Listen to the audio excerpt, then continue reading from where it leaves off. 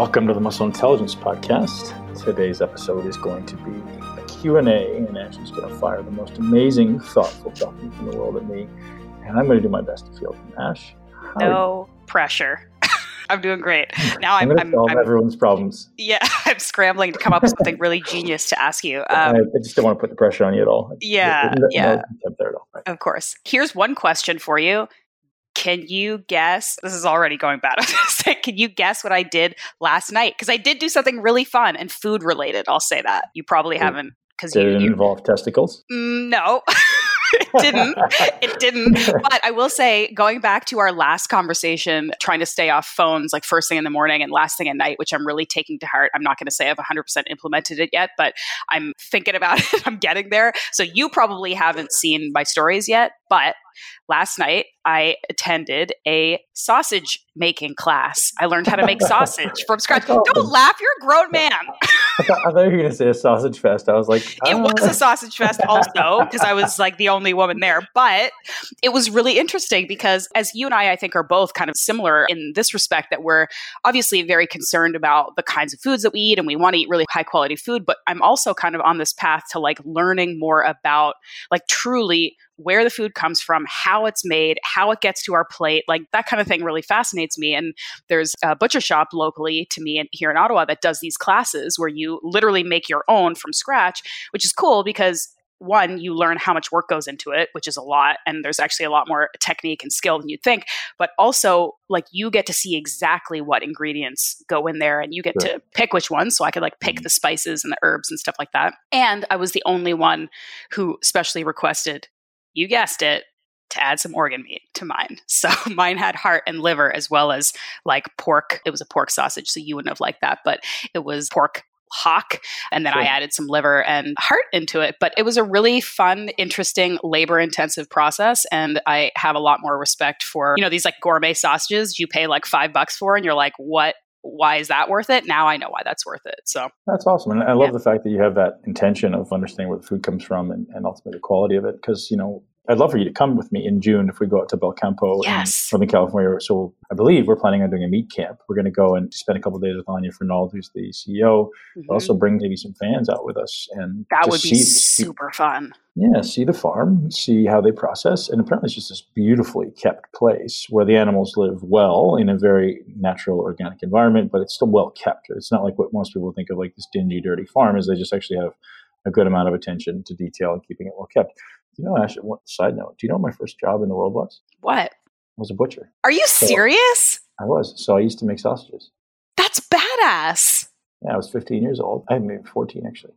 And I would take the bus I think it was 4 days a week after school. And I would go, I was a butcher. So I learned how to cut and make sausages. And I hated making sausages. And yeah, I would have to make skewers and stuff. I was cutting up steaks and I was making sausages and I was doing kind of all the busy work. And it was fun. Like I got to certainly learn how to use a knife and I got to learn how to cut a steak and I got to learn the difference between certain types of meat. And I didn't get to butcher the whole animal, but I got to the whole animal and watch it being butchered. And it was fun. It was interesting. I did that for a couple of years. But was this around the time, because you were like vegetarian for a while, did this make you vegetarian for a while or was this? It's funny you asked that question. There's actually someone at that business who said, hey man, you should be a vegetarian. I said, why?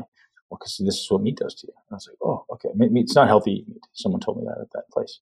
It's like, oh, okay. So it was right after that I started my vegetarianism. That's so interesting. Okay. But I had the worst vegetarianism in the world, right? Did I ever tell you what my vegetarian diet consisted of? Yeah, it was garbage food, right? It was stupid. It was, honestly, how most vegetarians probably eat, at least the ones that I'm familiar with. It's like, you wake up in the morning and have a bagel with some like cashew cream cheese. And then for lunch, I'm going to have an apple and a muffin. For dinner, I had like some fucking breakfast cereal or something like that. It was just ridiculousness. And it was just not well thought out at all. But at least I knew I wasn't eating meat. A funny story. My uncle, who I don't know very well, it's my dad's brother, and I've probably met him 5 times in my life. But he became a vegetarian because he heard it was healthy. So for breakfast, he would have frozen hash browns, like from a bag. And for lunch, he would have French fries. And for dinner, I forget what he had for dinner, but like this was his vegetarian diet to be healthy. I was like, dude, don't you see the paradox there? The irony of what you're doing? People just don't. Like, as long as I'm eating meat, I'm good. Man, geez, silliness, right? It's crazy. I mean, so kind of interesting because this is all sort of tying together. But last night, and I will get to follower questions, I promise, but this is an interesting topic because on my drive home from my class last night, I took an Uber home. And the gentleman who was driving me, and you might be surprised to hear that I'm not much of a talker in Ubers. Like, I'd rather just kind of stay quiet. But if they're talking to me, I'll talk to them. And he was talking about the coronavirus and all the fear that's going on. And he said, it's interesting that every bad virus or pandemic that we've had has been the result of eating animals. Like, I think that's a really strong statement that maybe we shouldn't be doing that. And I'm like sitting there with a pile of liver sausages in my lap. And I'm like, you do not know who just got into your car, dude. Like, so we ended up actually having like a quite, I'm not going to say heated, but it was an enthusiastic conversation on my drive home because he felt very strongly that eating animals was ruining the planet and ruining our health. And I obviously feel very strongly the opposite way. And we disagreed on a lot of things, but the moral of this story for me was that it was almost really refreshing to have a conversation with someone whom I completely disagreed with that was super respectful, and you could look the person in the eye. I mean, he was driving, but we were having this conversation, and it was so much better than what I feel like is becoming this tired circular rhetoric that's happening on social media where everyone's just kind of preaching to their own choir and yelling at people and making people feel bad. And it was just really cool. Like, I was having this conversation that there was like some strongly worded stuff in there. Like, anyway, he was talking about how we shouldn't feed kids meat because if you feed young kids animal flesh, he kept using that term, that's all they're going to want. And I'm like, I actually think that if you refuse to feed growing children animal protein, that could be in many cases neglectful and really unsafe. But anyway, so we were having like a deep conversation. At the end of it, we're like, look, we both feel strongly that the food system is kind of messed up as it stands and that there's things that we should be doing to improve our health and improve the earth. We just feel differently about the way to get there. So we had this respectful conversation where we both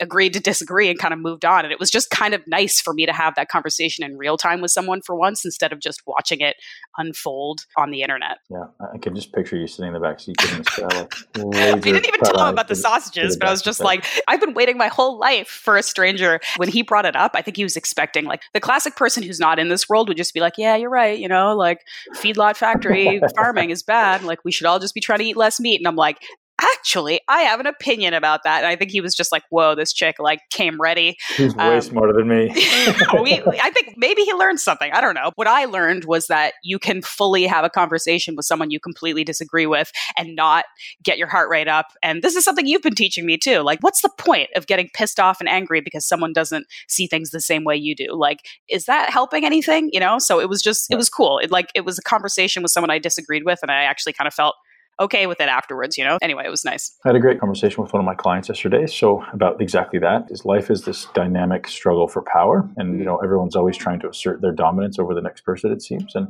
at some point, you just accept the fact that you can have a differencing of opinions and it doesn't make you right and them wrong or you wrong and them right. It's just like, hey, this is how I feel about it. And I don't need to be emotionally attached to it. And great, like perfect. And if you feel the egocentric urge to puff up your feathers, it's just a reflection of your ego. And you don't need to prove anything to anyone if they don't want to believe you. It's not your objective to change their mind. It shouldn't be necessarily the objective to change their mind. You just realize, like, hey, this person has a difference of opinion. And maybe you try to see it from their perspective and say why that may be a useful way to approach life for them, you know? Yeah. And it's just kind of letting go of your necessity to always be right. There's a great book by David Hawkins called Letting Go. David Hawkins is also the author of Power versus Force, which is one of the greatest books I've ever read in my life. I recommend it highly. Don't listen to the audiobook. It's terrible, but definitely read the book. So David Hawkins was a physicist, and he's passed away now, but he's one of the guys who quantified applied kinesiology, thousands of studies kind of verifying its legitimacy. And that Power versus Forces just talks about that a little bit and talks about levels of consciousness. So, you know, I often try to define, I guess, levels of consciousness. Like, where are you in this realm of consciousness? Like, how do I ascend this ladder of trying to get towards some level of high consciousness? And he defines each level in terms of an emotional state. It's super interesting. And he's like, you know, you can kind of go up, you know, ascend consciousness and you can descend consciousness. And people are often trying to pull you down this ladder of consciousness and they're trying to bring you into their level because they're trying to assert their dominance over you. Very, very good book. I need to revisit it. I've read it 2 or 3 times in my life and I need to revisit it again. So it's probably been 5 to 7 years, but it's one of those like everyone should read type books. Yeah. Got to add that one to my list. I've got a lot of books that you tell me about that I have to add to my list. Did you tell me to read, because I read a love and relationships book recently, Ben, just so you know, because you know how much I tell you to do it? Yeah, because you know how much I don't like it, right? But I don't know if this is one you recommended to me or not. It's The Attached book. Did you read this? the Attachment Styles book. Is It's that called the title? Attached. I believe it's called Attached. And it's basically anybody who's like even somewhat into the kind of like love, relationship, self-help book thing will probably know about the gist of this book and like the different attachment styles. And essentially there's three. There's like you're completely secure and perfect, which I don't know anybody who's like that. And then there's the anxious attachment, the people who kind of like chase and cling. And then there's the avoidant attachment, the people who like push away, and how all of these people can come together and interact and certain things work better than others. And I call a little bit of bullshit on this book. I actually posted in my stories and I had a lot of people come back to me and say like, this book really helped me and it changed my life. And like, that's great. Like, I'm not saying that the book is across the board wrong, but one thing that I noticed, and again, this comes from maybe having two psychologist parents, so I have like more exposure to the whole therapizing stuff that maybe other people wouldn't growing up, but I found the book really biased, which I think when you're dealing with like psychology, you probably don't want to feel a strong bias coming from a book that's talking about different personalities or attachment types. And I found there to be some bias in the book that made me immediately sort of turned off. So I'm like, this is what I get, okay, for trying to like learn about love and relationships. Thanks, Ben. But this book, I guess you didn't suggest to me, so I won't blame you for it. You know what's really funny? I didn't recommend that one. But so I'm part of this mastermind group where we've got some amazing. It's a great mastermind group, and it's become more than just a mastermind. It's like guys who are actually lifting each other up. And it's an awesome group. And that book was posted multiple times. And obviously I'm striving to always understand relationships and be better at them and be better at communicating with relationships, whether personal or professional. And that book comes up a lot, and I have not read it. I think it's probably in my Amazon cart, but I appreciate that perspective. And like me, like I hate bias, or like you, I guess I hate biased books. Like an example being the same client I spoke to yesterday said he went to a psychologist. He had a terrible experience because she was basically just trying to impart her beliefs and bias on him. And I was like, What the hell's the point of that? And what if I don't have the same beliefs and bias you do? Like, what if I believe that you're absolutely wrong? It just makes no sense. Give me action items. Give me a thought process. Give me a theory, maybe, but don't tell me exactly. Now I would actually be very interested for you to, and I'm not saying like don't pay attention to it, but like you could almost skim through the main portions of this book and I feel like get the point. Maybe I won't go in any deeper into like what I think the bias was or how biased I thought it was, because I'd really be interested actually in you going through it and telling me the vibe that you get. And it's interesting because the people who responded to me that said, I really found this valuable, tended to be people who self-reported that they were the attachment type that this book seemed to promote, sort of. So anyway, I don't want to get too far into it where I'm just kind of talking in circles, but I'd be interested in your thoughts if you took a look at the books, and maybe we can like reconvene on that at some point. Yeah, I don't see it happening in the next 3 or 4 months because my schedule is pretty ridiculous. But if we can remember it and bump it back up in a few months, for sure. Okay. All right. So here's a bit of a softball question. If you don't like it, that's what you get for letting me just ask you questions without you reviewing them first. So you're just gonna have to you're just gonna have to deal with this. But what?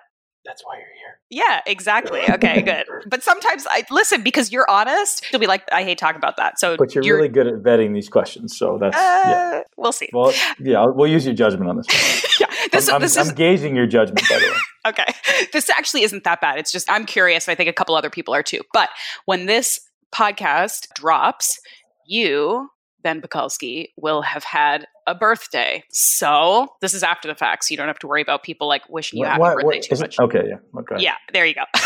Are you going to be mad if like me and or anyone else is like, everybody wish Ben a happy birthday on your birthday? Are you going to hate that? Of course not. Okay. All right, good. But anyway, what are you thinking? Are you thinking about it at all? Or do you do any of this like, okay, a year has come to a close. Let's reflect. Like, what do I want to do with this next year? Like you're coming up on sort of a landmark age soon. Like you're going to be 57? Anyway, what do you think about having another birthday? Do you think about it at all? So I just want to point out that if you're in the same room with me right now, I would definitely be punching you. You look really good for 57. I think it's the shaved head. Yeah. Anyway. Yeah. Well, that's a good question. So I'm going to be away. I'm going to be away from my birthday. I'm going to be with my children. We're going to be in the mountains, and I'm going to have a lot of time to reflect. I think it's a perfect time. So a good friend of mine is actually going to be coaching me for the next few months. He's coming with us to the mountains. So it's going to be fun to spend a little time doing exactly that. I'm a grower. I'm someone who's always aspiring to be my best. And, this word self-mastery is something that comes often. And I like when people challenge me, and I like when people question my bullshit, my beliefs. So that's not something I'm going to be doing a lot over the next 7 days while I'm kind of disconnected, is spending a few hours every morning journaling, spending a few hours every morning talking to this person. And him and I may even record a podcast. I know he listens to these. So I'm going to throw that out there. So you can't tell us who this person is yet? Is that a secret? No. Yeah, well, I don't know a secret, but yeah, maybe at some point. And so the point being, thank you for that awareness. And yes, I will be doing some reflection. Do I have anything specific planned? You know what? Every day of my life is this ascension of becoming the best version of me. And I had a conversation with one of my friends this morning about when you're this particular type of personality, you don't need people around you to remind you all the time. It's sometimes nice, but the reason I was a successful bodybuilder was because I was my own worst critic. And the same thing continues to exist in my life is everything I do, I question. Every word that I say, every interaction I have. And I don't necessarily do it in the moment, but I'll leave and I'll reflect. I'll say, well, what could I have done better there? And how did that go? And even after I send a text message, I'll be like, okay, was that worded correctly? And was that maybe misconstrued or taken the right way? Or did I do the best job articulating myself, for the objective I was trying to achieve? And, after every podcast, I usually go, was that good or was that bad? Or at least I try to make time for those things. And that's kind of a constant, ongoing, daily thing for me is the reflection and the journaling and always assessing. But likelihood of me doing a greater amount of that during this week away is significant. I do it just before New Year.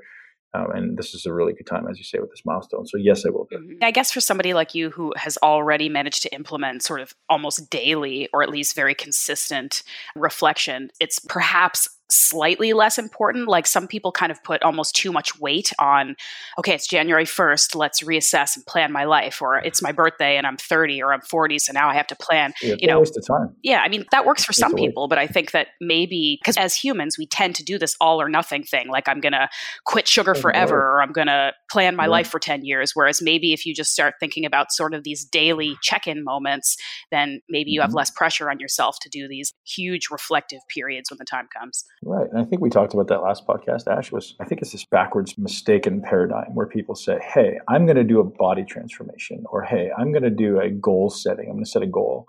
I think it's a really nonsensical paradigm. Like, I think the objective of the transformation is not to transform. It's to become the type of person who will do the daily things to transform. So how do we then, instead of saying, hey, I want to do a 3-month transformation, say, hey, I'm going to implement one habit that brings me closer to being the person I want to be. And that's goal setting to me, right? It's not objective oriented, it's process oriented. And again, the process gets you to the objective. And that's really where people make a mistake, I think. And even fitness. I've had this paradigm of like, oh, I want to do that. For my whole life, I was like, I'm going to do this contest and then put on this muscle. And those goals are good. But what if I just implemented a daily habit?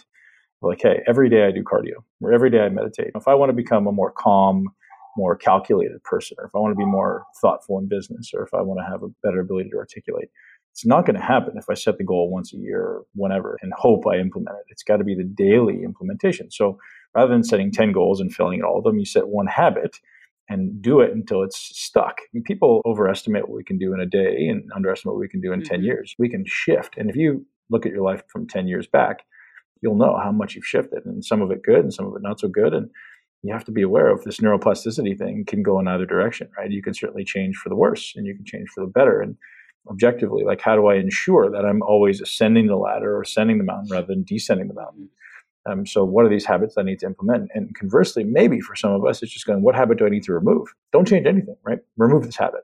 Or sometimes saying, how can I replace this habit? Because it's been suggested that habits are not necessarily created or destroyed, they're replaced. So if I have this one habit that tends to not be productive for me or tends to be destructive for me, I need to replace it. I need to find some way to shift my habit. And that may be simple as, if someone tends to eat at the wrong times or eat the wrong foods, rather than saying, I'm not going to do this, you say, hey, I don't do that anymore. Now instead I do this. And there was a guest that was supposed to come on the podcast this week, actually. Unfortunately, he had to cancel for some health reasons, but he's probably the best at articulating this stuff and getting into the unconscious and paying attention to how your unconscious effectively runs your life and learning how to actually create a different dialogue with the unconscious.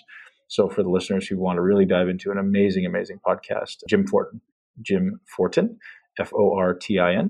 I highly suggest. If you're someone who wants to change something in your unconscious, if you want to learn how to understand how your unconscious works, he does certainly one of the best jobs I've experienced. There's a few other guys. Obviously, Tony Robbins is a ninja when it comes to that stuff, getting into people's unconscious and changing it. And there's another guy, actually, you may remember his name. He's a guy, Mike Mandel. He's a hypnotist out of Canada. Another guy who's a wizard. I've listened to some of his podcasts last couple of days, and just a wizard when it comes to shifting the unconscious. So, if I want to change something in my life, trying to do it consciously is futile because it's this dynamic interplay and this dynamic interaction and almost fight between your prefrontal cortex, which is conscious, and your limbic system or your amygdala, which is unconscious.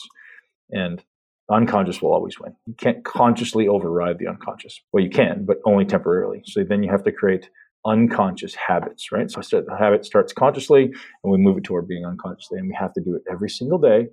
Otherwise, it won't change. And the suggestion for some people is like 66 days, or some people say it's longer, but you got to do it every day for a good amount of time. I'm kind of jealous of your amazing week in the mountains, which is, I think, a really timely and smart thing to do these days when everyone's talking about hoarding toilet paper and social distancing. But you're going to get all that beautiful fresh air and spend time with your kids. Are you guys going to go skiing, or are you just going to be like out in the fresh air, chilling, writing and reading books? What's the plan? There won't be any skiing. I don't think it's going to be quite that cold. So we're going to go in the south of the Blue Ridge Mountains in Georgia. Oh, I thought you were staying like up north. Okay. No. So it'll be cold, but not like freezing cold. It'll probably be, for the Americans, it'll be in the 60s. And for everywhere else in the world, it'll be in the upper teens, I think.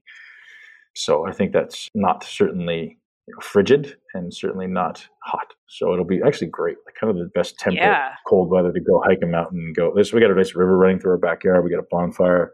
It's going to be really nice. And there's 5 kids going, all in the same age, which is awesome. They can entertain themselves while we adults do adult things. That's cool. Like read books and be nerds. Yeah, that's very cool. You have posted recently and you've been getting a lot of questions about your Oura Ring. Can you talk about how you've been using it or what you've been finding? Because people are fascinated by sleep tracking. The thing with sleep and with heart rate variability, the big thing that I've learned, and everyone doesn't get this until they get it, is you can't compare yourself against numbers. You can't compare yourself against a standard of somebody else. So getting into this idea of where do I start and where was my lifestyle today or yesterday, and how does that reflect in my HRV and my sleep? So if you're doing certain things and you go, man, my HRV just tanked, or hey, I went to bed really late and I got no deep sleep, and like paying attention to how different lifestyle interventions impact sleep. So deep sleep, for any listeners, we've talked about this a number of times, but deep sleep happens at the beginning of the night. So if I'm going to bed late, chances are I'm going to cut into my deep sleep. I might see a drop off in my performance in my body. And REM sleep happens late in the night. So if I'm getting up really early, I might not get enough REM sleep and then repress my ability to think really well clearly. So that's kind of like me right now, actually, except a little too early this morning. Yeah, so that's one way you look at it, is going, well, how are these lifestyle factors, like going to bed late, like getting up early, like eating late food, like getting late light exposure, impacting this deep versus REM sleep ratio, or the total amounts? And then how is it impacting my heart rate variability? So if I'm training late at night, if I'm eating late at night, what's it doing to my HRV? If I'm training a lot and many days in a row, what's it doing to my HRV? And the way that I explain HRV in the simplest way is when you're exercising or any type of stress. So exercise is a stress, calorie restriction is a stress. Think of it like digging a hole. The more stress you have, the bigger hole you dig. You don't want to dig a trench. You want to dig a hole, and then you want to replenish the hole. That's this idea of getting out of homeostasis. So we're creating a stress, and then we have an allostatic response bringing us back into this homeostatic space, hopefully with an upgraded adaptation. So we're now better adapted to doing the thing we were doing. So that's ultimately the stress response. So when I dig a hole, whether it be in exercise or in life or in depriving myself of sleep, I have to fill the hole back in. And there's many ways we can fill the hole back in, right? It can be with nutrition, which is having maybe an excess of calories or some additional carbohydrate. It can be with sleep and rest and meditation and nature and grounding and love and connection and all these things that are just filling the hole back in. And that's the simplest way to look at HRV. We're intentionally trying to create a hole.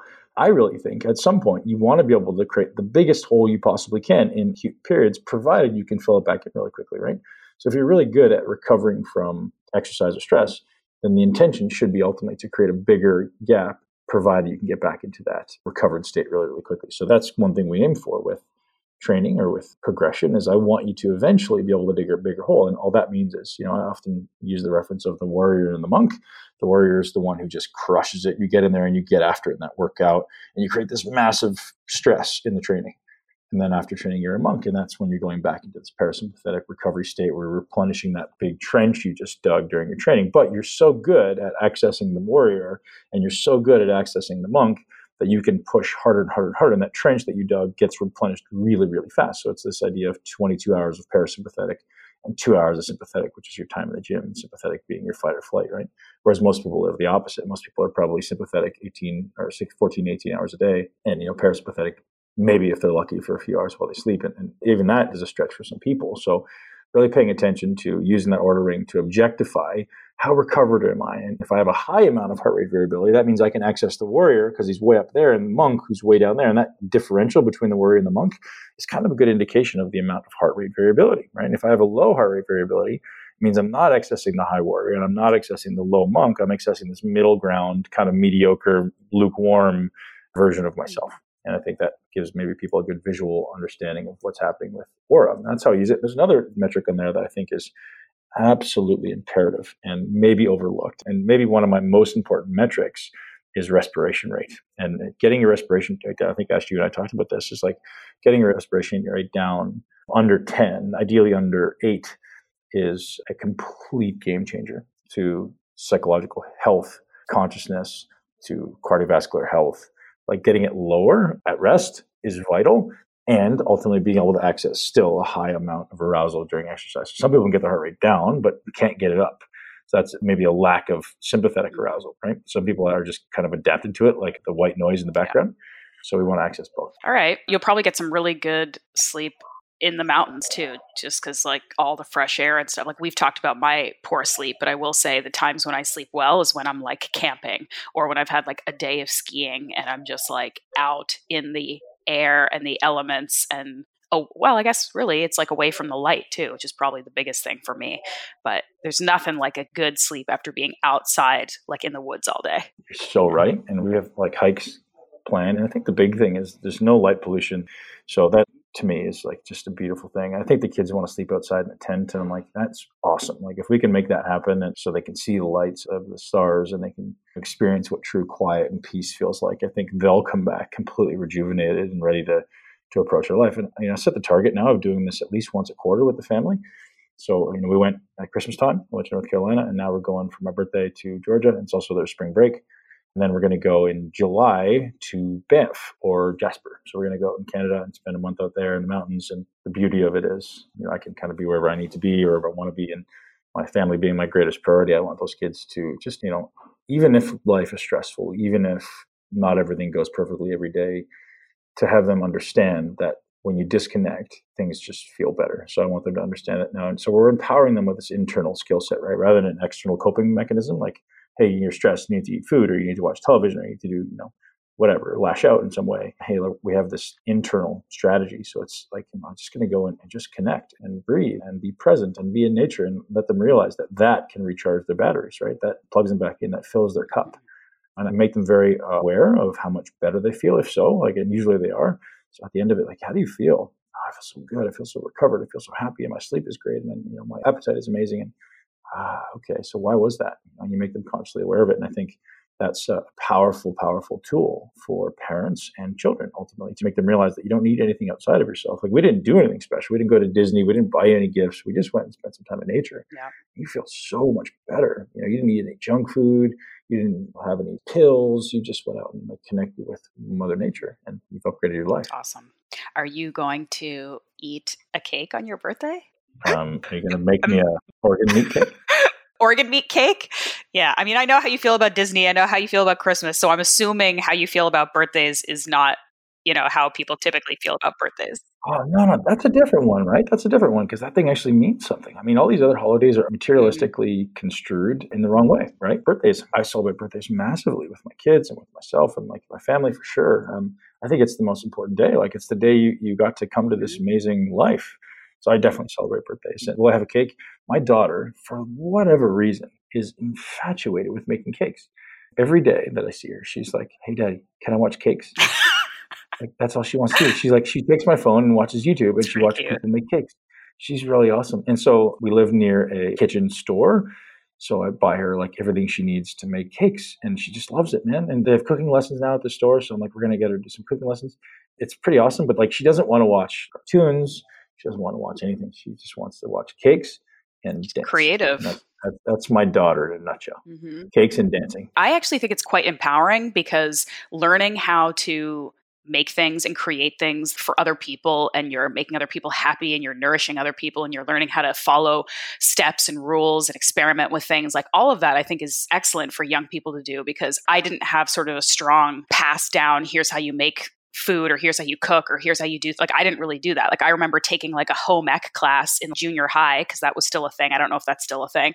And basically it was like, okay, well, you didn't burn the kitchen down, but you're never going to be a chef. And like, here I am some years later writing a cookbook. And I'm learning as I go. And it actually really is empowering every time you put something together and you create something and it's successful and it's delicious and you're like nourishing the people that you love. I mean, that's pretty cool. So I think actually learning how to cook and bake and stuff as a young person is like a very cool, valuable skill. I completely agree. And both of my kids, for whatever reason, want to cook. And so we used to have a chef that would come to the house and teach them, and that was great. And kind of got away from that, but I'd like to reintroduce it. And the challenge being, obviously, they're little people, and getting little people-sized things in the kitchen, like a countertop, is a challenge. So we're kind of building this countertop that allows them to get up on a stool and kind of work there. So it's a challenge, but hey, if they love it, let's do it. Let's pursue it. And I mean, you've probably already thought about this, but with your cooking series and the project that you're working on, I mean, you got to get the kids involved at some point, right? Like teach them how to do something, have them on the video, like learning how to make stuff, right? Of course. Like ultimately everything I do is for them, right? I want to connect with people so my skill set is improved so that I can teach them. I think there's such a powerful opportunity that exists in making food and connect with your loved ones, right? It's like my mother was a great cook, and so was my grandmother. And they have this idea of every time I cook them something, like, Daddy, why when you cook it, does it taste so much better? It's this idea of I cook it with love, right? And like, oh, okay, that's, like, so they start to get it, and they start to realize that there can actually be a care that goes into food. And it actually, they're like, hey, why does it taste better when you cook it? I'm like, oh, that's why, because I actually want you to enjoy this and I want you to love it. So I cook it with love.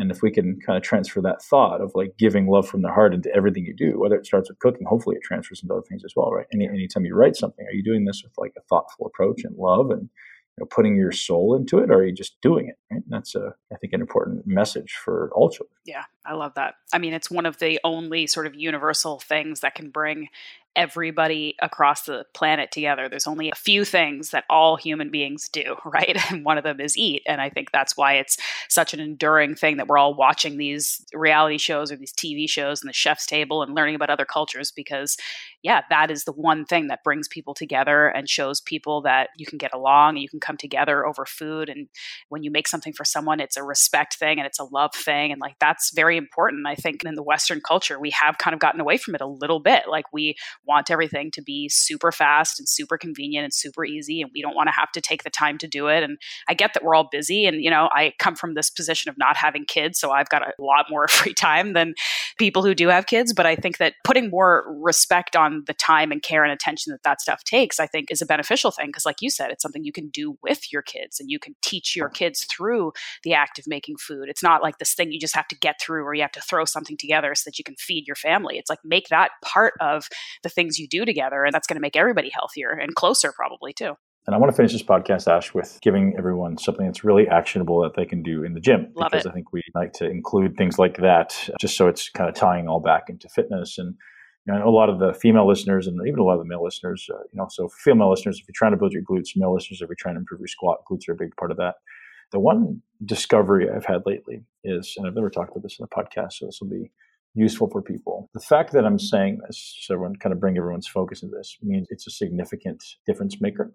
So your hip flexors, let's call it your rectus femoris, it crosses the knee joint, crosses the hip joint. It's one of your quad muscles. Don't worry about it. Don't need to remember that. But what I want you guys to do is, if anyone's out there trying to build bigger glutes or build bigger lats, because the glutes actually play a significant role in building your lats because it's creating pelvic stability.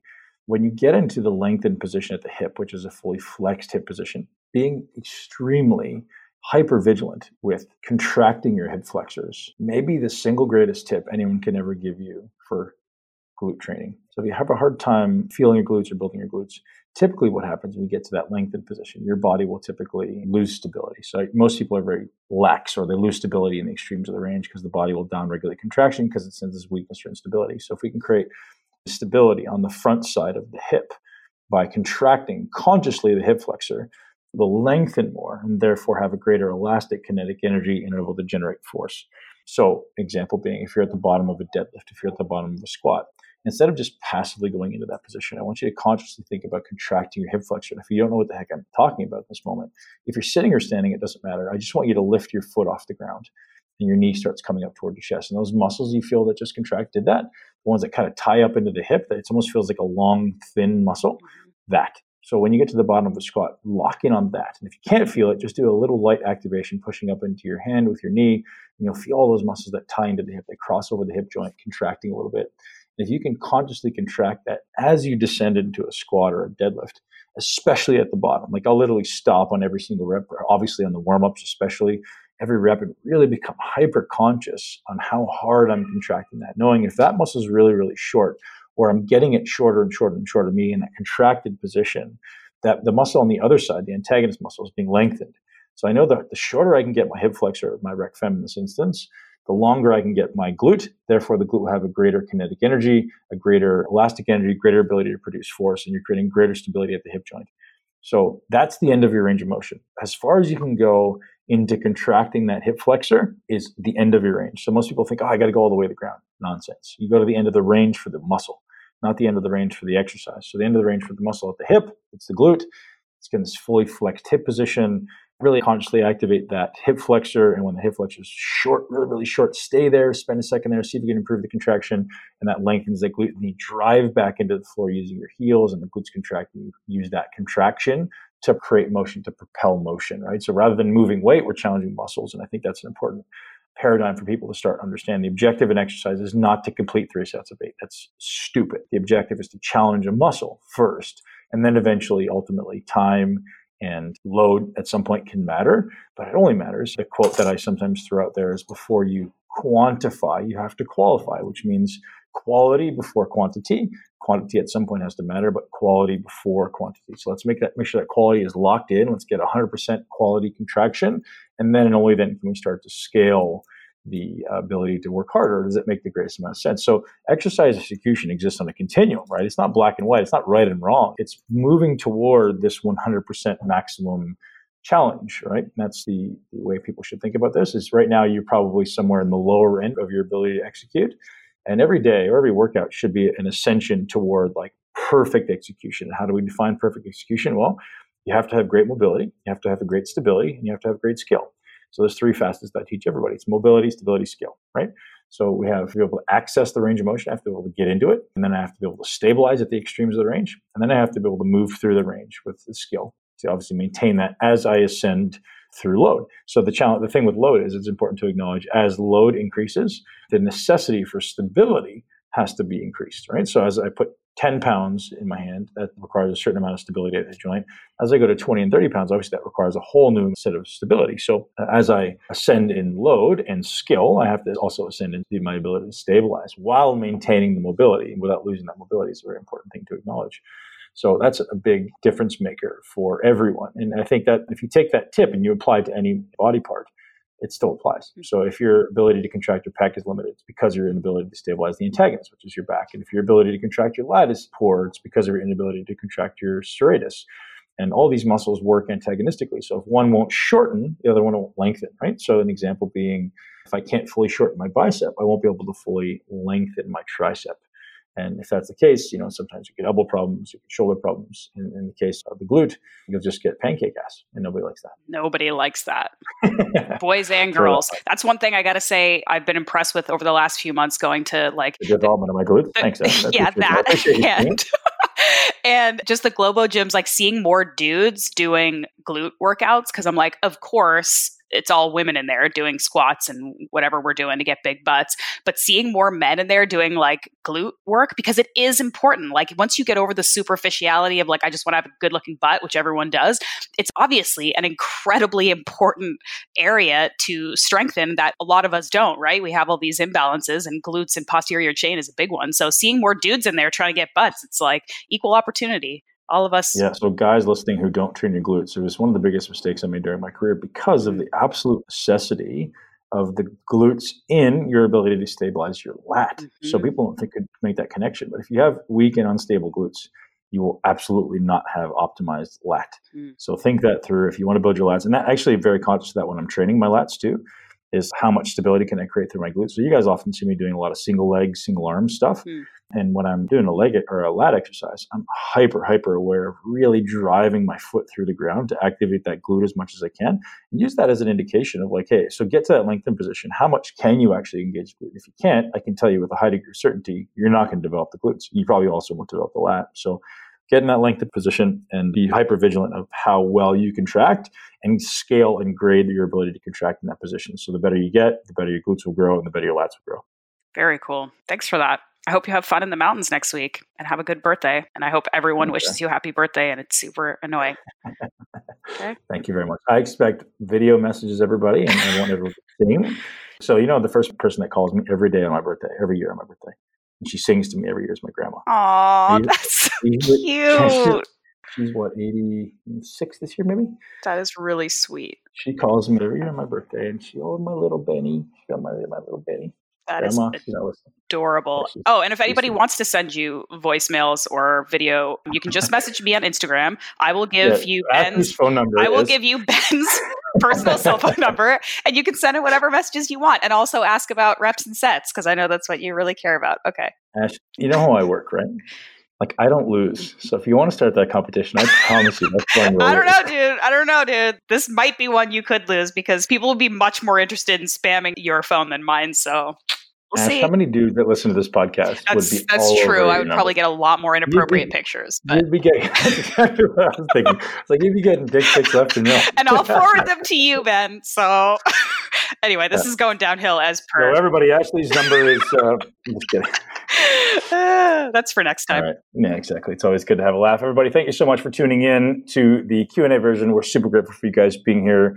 I always love having these conversations with Ashley. I love answering your questions, and hopefully we're providing a huge amount of value for you every week. And today's podcast is going to be brought to you guys by BlueBlox. You know that we're super grateful for BlueBlox continually supporting us and supporting you with an amazing discount.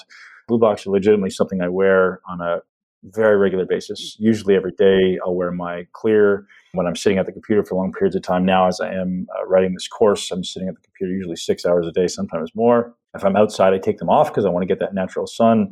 If I'm inside experiencing this amazing blue light that we are blessed to have, I like to let my eyes have a little bit of a break. And then at night, if I happen to be in front of a screen, if I happen to be in front of a TV or out driving, I'll usually put on something like if it's super late at night, it'll be my reds. If it's earlier in the day, I'll wear my yellows just because I don't want to. Driving wearing your reds is not a good idea. It really messes with your depth perception. BlueBlox is amazing. They look awesome, and I'm a huge fan. So thank you very much to BlueBlox. Ash, where do they go? What do they do? How do they get it? They go to blueblox.com/muscle intelligence, and that's BLUBLOX.com. That's also in the show notes if people want to check it out. And the discount code is MUSCLE. You get 15% off, free shipping worldwide. I actually just tried their eye mask for the first time, and it's really cool. And for the few listeners, there's a lot of, I know, lady listeners who get their eyelash extensions, long eyelashes, like big, long, fake eyelashes. This is something totally outside of your worldview. But yeah, lots of long, fake eyelashes. These eye masks have like cups around the eyes. Like for dudes have long eyelashes too. They get kind of squished or uncomfortable. It's like they almost have cups around your eyes to keep the light from coming in. And it also saves your eyelashes. So check out their sleep mask too. Yeah, I used it during my travels. And I think, I don't know, I didn't tell you this. I told Andy this. I left it on my darn flight after Korea. I left it in the back of the seat. I had an amazing flight from Bali to Korea because I don't remember taking off, and the thing that woke me up was when I hit the ground. It was almost a 9-hour flight. It was amazing, and I had that sleep mask on the whole time. Yeah, it was amazing. But I literally took it off, and I was like kind of half dazed and half asleep and felt terrible, and I put it in the seat, and then everyone's kind of rushing to get off, and I left it. And I've done that with so many things in the past. I've got so many funny stories about stuff I left in the plane and try to get it back. They don't let you back on the plane. So you're like, okay, at that point, I didn't even know until I was on my next flight, but they don't let you back on the plane. One time I left my computer on there when I was going to do a presentation in San Diego. I was going to do a presentation to a business group, and I'd never taught business people before. This was like 7-8 years ago, like a business mastermind. And, I was talking to 5,000 people, and I left my computer on the airplane. So I didn't have a presentation. I was like, what do I do? That's just a good story. I'll finish with this for people who are entertaining. This is actually really, really funny. So I get to the hotel, and I was like, shit, I forgot my computer on the plane. I can't do a presentation. I got no slideshow. So I literally called the airline, and they're like, oh, that plane's about to take off. It's going to be leaving in a few minutes. Actually, I think I was calling as I was in the taxi back to the airport. This was, like I say, 7 years ago, no Uber yet. And I get to the airport, and I'm talking to the person at the counter, and they're like, okay, I'm going to get on the phone right now. So they're calling the airplane, and they're on the phone with whoever answers the phone on the airplane, and they give the phone to the pilot. The pilot goes, give me the phone. We'll talk to this person. He goes, yeah, I have your laptop here. Unfortunately, I'm already on the runway. And he goes, but wait a minute. So he stops, and he goes away for 30 seconds. He comes back, and he goes, okay, we have someone on the runway who's going to stand below the airplane, and I'm going to drop it out the window. He's like, what? It's like, I'm going to drop it out the window. I wrapped it in a blanket, and I'm going to drop it out the window. He's going to catch it. You okay with that? Yeah, drop it. Drops it out the window. And I'm standing at the desk, and then like 10 minutes later, we have like 8 employees from, I think it was Delta. Shout out to Delta. 8 employees from Delta Airlines like running out, like smiling and cheering because they all went through this amazing endeavor to get my laptop off the airplane. And literally, the pilot was about to take off on the runway. A couple of people ran out there, caught the thing, brought it out to me, and it was like this big celebration. I got to do the presentation the next day. So it was a great way for me to break the ice in that presentation because I was so nervous. I was like, all right, guys, you got to know what the hell happened yesterday. That's amazing. No joke. So the airline pilot threw it out the window into the ground below, and I got to get my computer back. It's also a nice story about human kindness and like people actually doing something awesome for somebody. Oh man, everyone else would have just been like, screw this guy, he can wait. Like, I didn't even tell him the reason. Maybe I did, but I don't think he knew, the pilot, but I might have told the guy on the phone. But so he just was like, hey man, this person really needs their computer. Like, I need to get this to him. And I was pretty impressed by that. That's amazing. And we end with funny stories as always. I like it. For Ben and Ashley's comic hour relief, I hope everybody's had fun. And live your greatest life in a body you love. And thank you guys so much for sharing this podcast and giving us reviews. And if you don't like our corny jokes, you can tell us that too in our reviews. Tell Ashley. Have an amazing day, guys. Thank you for being here. Thank you so much for tuning into Muscle Intelligence. If you enjoyed today's episode, please be sure to share it with at least one person you know. And make sure you're subscribed so you never miss an episode. This podcast is for information purposes only. The statements and views on this podcast are not medical advice. This podcast, including Ben Pakulski and the producers, disclaim responsibility for any possible adverse effects from the use of information contained herein. Opinions of guests are their own, and this podcast does not endorse or accept responsibility for statements made by guests. This podcast does not make any representations or warranties about guest qualifications or credibility. This podcast may contain paid endorsements or advertisements for products or services. Individuals on this podcast may have a direct or indirect financial interest in products or services referred to herein. If you think you have a medical problem, consult a licensed physician.